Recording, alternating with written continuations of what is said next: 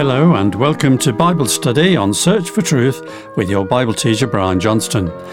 The Bible study in our Going the Distance series today deals with fighting against temptation and lust.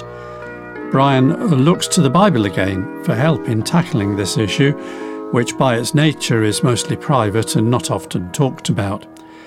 It's only when we see the results of succumbing to temptation by prominent public figures in the news media that its destructive effect is most evident. We'll be mostly reading from 2 Samuel, chapter 11 this time, if you want to follow in your Bible. But now let's go to Brian. Thanks, John. Surveys and researches, primarily by the Barna Group and a group known as Covenant Eyes, reveal that pornography has invaded Christianity. Here are some alarming statistics. The first is general. There are around 42 million porn websites, which totals around 370 million pages of porn on the internet. More specifically to do with Christianity, we read that 68% of church-going men and over 50% of pastors view porn on a regular basis. Of young Christian adults in the age bracket 18 to 24, 76% actively search for porn. 59% of pastors said that married men seek their help in overcoming pornography. 33% of women aged 25 and under search for porn at least once a month. Only 13% of self-identified Christian women say they never watch porn. 57% of pastors say porn addiction is the most damaging issue in their congregation. Those are devastating statistics. May I ask, how do you respond when you hear that a respected Christian has committed a serious sin? Our next incident from the life of David illustrates the Bible warning, if you think you are standing firm, be careful that you don't fall. That's 1 Corinthians 10 and 12. In other words, it could happen to any one of us. The whole point of considering this, and surely one of the reasons why we find it recorded in our Bibles, is to allow us to study the subtle workings of temptation and see how one sin can lead to another. David's downward spiral, deeper and deeper into sin, began like this. It says, in the spring, at the time when kings go off to war, David sent Joab out with the king's men and the whole Israelite army. They destroyed the Ammonites and besieged Rabbah, but David remained in Jerusalem. It must be important that the Bible author begins the story this way. It's significant that David's sin happened in the spring, which was the time when opposing forces tended to rejoin hostilities that had been suspended during the winter. Whereas kings traditionally went out to war at this time, the author makes a definite point of saying that David remained behind in Jerusalem. The clear impression we get is this was David's first mistake. Here's the innocent-looking start of the downward spiral that would affect the course of the rest of David's life. Isn't there an expression that runs something like, the devil will find something for idle hands to do? David was indulging himself at home when, in the next verse we read, one evening he got up from his bed and walked around on the roof of the palace. From the roof he saw a woman bathing. The woman was very beautiful. Nothing wrong with David walking round on the roof of his palace, as far as we know. A beautiful woman catches his eye. It's nothing more than an unintentional first glance. Still no problem. On the subject of tempting thoughts and how to deal with them, Martin Luther once famously commented, "We can't keep the birds from flying over our head, but we can keep them from building a nest in our hair." Of course, he was comparing the birds to the tempting thoughts. As David glanced Bathsheba's form, a thought flew into his mind. The problem built from there. The problem was what David did with this thought. He let it build a nest. He was still in a mood to indulge himself. The next verse tells us he sent someone to find out about her.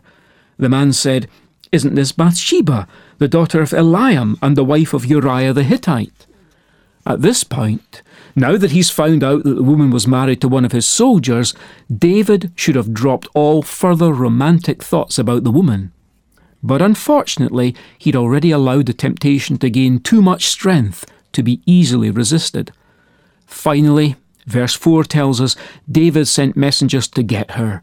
She came to him and he slept with her. Then she went back home.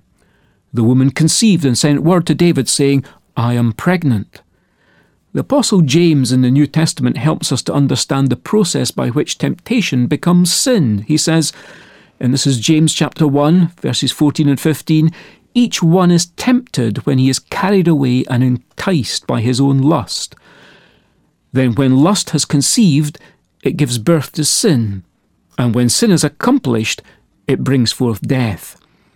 These words are a very apt summary of what happened here in the life of David. Temptation is usually easier to resist when it first confronts us. The longer we allow ourselves to be tempted, the weaker our defences become. Eventually we're so strongly under the spell of temptation that we've great difficulty resisting. Satan works at gradually eroding our defences.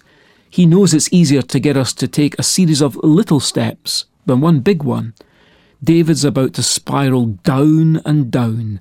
In James's words, David's lustful thoughts have given birth to sin, and now it follows a deadly course of events because, verse 6, David sent word to Joab, "Send me Uriah the Hittite." And Joab sent him to David. When Uriah came to him, David asked him how Joab was, how the soldiers were, and how the war was going. Then David said to Uriah, "Go down to your house." So Uriah left the palace, and a gift from the king was sent after him. But Uriah slept at the entrance to the palace with all his master's servants, and did not go down to his house. When David was told Uriah did not go home, he asked him, "Haven't you just come from a distance? Why didn't you go home?" Uriah said to David, "The ark and Israel and Judah are staying in tents, and my master Joab and my lord's men are camped in the open fields. How could I go to my house to eat and drink and lie with my wife? As surely as you live, I will not do such a thing." Then David said to him, "Stay here one more day, and tomorrow I will send you back." So Uriah remained in Jerusalem that day and the next. At David's invitation he ate and drank with him, and David made him drunk. But in the evening Uriah went out to sleep on his mat among his master's servants. He did not go home. In the morning David wrote a letter to Joab and sent it with Uriah. In it he wrote, "Put Uriah in the front line where the fighting is fiercest. Then withdraw from him so that he will be struck down and die." Our sinful actions, like David's, can involve a number of other people. Here obviously Bathsheba and Uriah are affected. David has wrecked their marriage and effectively taken out a hit against Uriah because he was too honourable, even in his innocence, to accommodate David's first attempt at a cover-up. David had hoped he could fool everyone, including Uriah, that the child Bathsheba was expecting was Uriah's. But in addition to Bathsheba and Uriah, Joab's integrity has been compromised, and several other soldiers fighting alongside Uriah were also killed when they were deliberately exposed to overwhelming odds. Tragically, none of this seemed to bother David, so long as the message came back, "Your servant Uriah the Hittite is dead." David told the messenger, "Say this to Joab, don't let this upset you. The sword devours one as well as another. Press the attack against the city and destroy it. Say this to encourage Joab." When Uriah's wife heard that her husband was dead, she mourned for him. After the time of mourning was over, David had her brought to his house, and she became his wife and bore him a son. But the thing David had done displeased the Lord. All these readings about David came from 2nd book of Samuel, chapter 11, spanning verse 1 to 27. Don't let this upset you. Those were David's words to Joab. How prone we are to trivializing sin. As we've thought, our sins often affect other people, but the most important thing is that all sin is against God. That's why it's serious, And not only sexual sin, of course. David might have thought he'd got away with it, but the thing David had done displeased the Lord. In the final analysis, nobody gets away with sin. A respected Christian, a church leader, the man who thinks he's standing, yes, even the man after God's own heart, can and do fall into temptation of different kinds. It's not a sin to be tempted. It's about how we respond to that temptation. It's important to realise that we don't need to fail. Paul tells us, no temptation has seized you except what is common to man. And God is faithful. He will not let you be tempted beyond what you can bear. But when you are tempted, he will also provide a way out so that you can stand up under it. 1 Corinthians 10 verse 13. In temptation, we need to pray that we recognise the way of escape and be helped to take it. But if we should fail, when we sin in any way, it's so good to know in the words of the Apostle John, 1 John chapter 1 verse 7, the blood of Jesus his Son cleanses us from all sin. And if we confess our sins, he is faithful and righteous to forgive us our sins and to cleanse us from all unrighteousness. And the next chapter continues, if anyone sins, we have an advocate with the Father, Jesus Christ the righteous. To confess is far better than to cover up. As believers, we are assured we are saved forever from sin's penalty, which Jesus bore for us on the cross. But it takes vigilance on our part, day by day, to work out our own salvation from sin's power, so that our lives of service here are not made ineffective.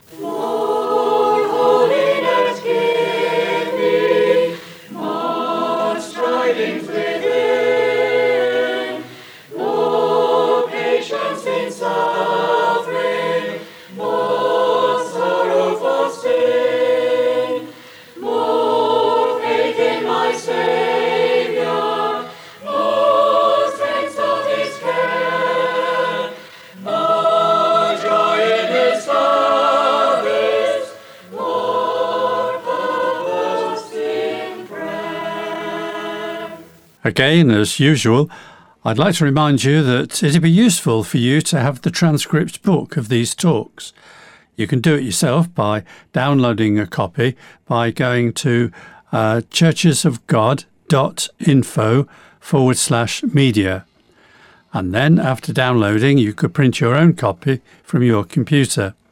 If you're not able to do that and need to request a book from us, just write in and ask for Going the Distance.